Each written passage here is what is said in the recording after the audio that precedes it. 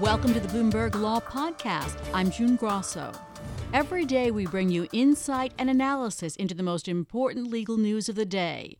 You can find more episodes of the Bloomberg Law Podcast on Apple Podcasts, SoundCloud, and on Bloomberg.com/podcasts. The death penalty, which had appeared headed for extinction in the U.S., is poised for a resurgence. Attorney General William Barr announced the federal government will resume executions in December after a 16-year moratorium.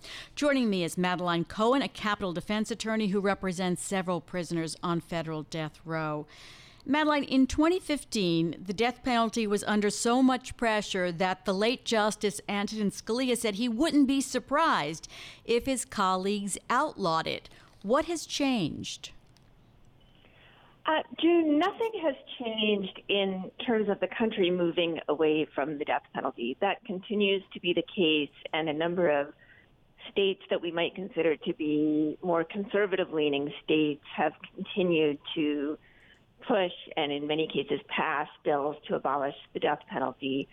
By resuming executions, the Trump administration seems to be going in the opposite direction from the rest of the country. The Supreme Court has ruled that the death penalty is constitutional. So is there any legal reason, any legal challenge that could stop the federal government from going forward with these executions? I'm sure that right now the lawyers who represent each of those five individuals is marshaling the best legal arguments that they can come up with. Those will be both specific and systemic arguments, and there are many. It's important to remember that the Supreme Court has not outlawed the death penalty, but has discussed the death penalty in terms of evolving standards of decency. And what we've seen over the last several years is that our standards are evolving away from the death penalty. So there was a moratorium on federal executions fueled somewhat by worries about racial disparity in the way it was being carried out. Have those concerns dissipated? Not at all. The federal death penalty is meted out in a very racially disparate way. The federal death row is majority minority, and almost half of the people on federal death row are black men, but certainly a majority of those on death row are people of color. Barr is proposing to execute these five men that he's picked out himself.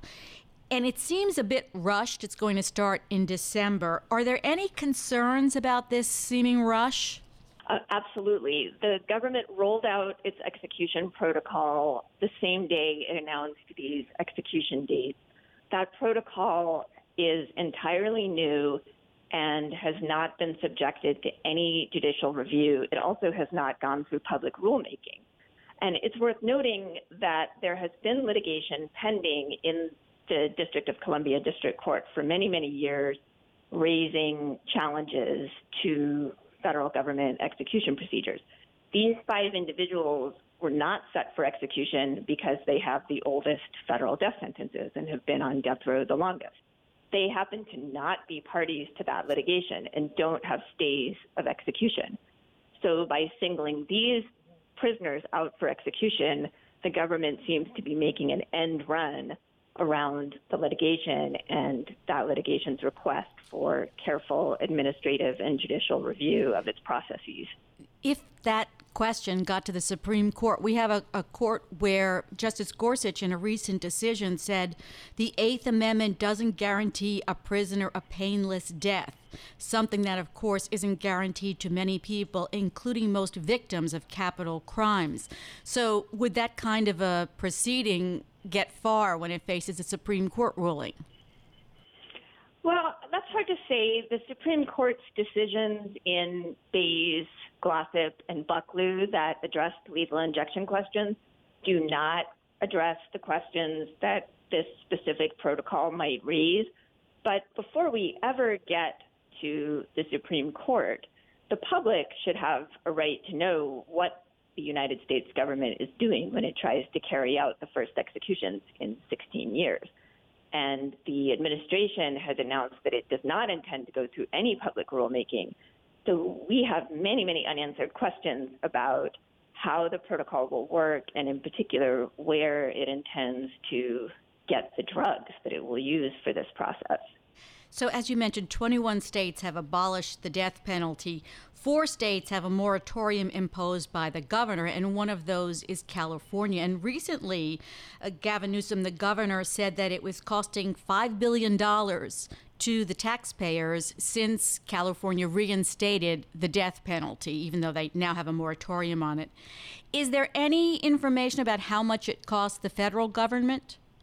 I don't know that those costs are available. There was a study done in 2010 that looked at some costs associated with the federal death penalty. Certainly, it is very expensive, and one of the not uncommon but very troubling things that we've seen is that the most likely the reason you are most likely to get a death sentence is not because you committed the worst crime, but because you have the worst or often the most poorly funded lawyers. And so we see a concentration of federal death sentences in jurisdictions that are less willing to provide adequate funding to capital defense lawyers. Has the process for appellate review of capital punishment in the federal system been curtailed? That's a bit of a complicated question, and I'll try to give you an uncomplicated answer. Okay.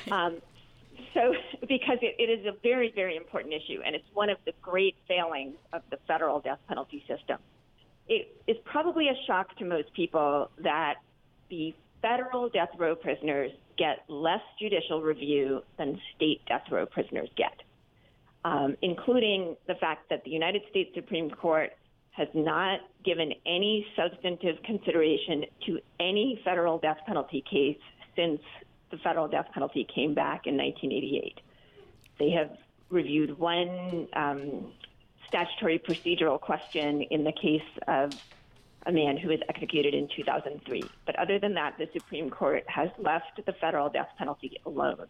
That means that, at least on direct review, where you have a right to appeal, the federal courts of appeal are the beginning and the end of review. On post-conviction, federal death row prisoners should, if you read the statute, they should have a right to an evidentiary hearing on their serious claims of ineffective counsel, prosecutorial misconduct, jury misconduct, all the things that we know from the many cases that we've seen go wrong in death penalty cases. In fact, very few federal death row prisoners, including several of the guys who are scheduled for execution, most of those guys do not get evidentiary hearings. Thanks for listening to the Bloomberg Law Podcast.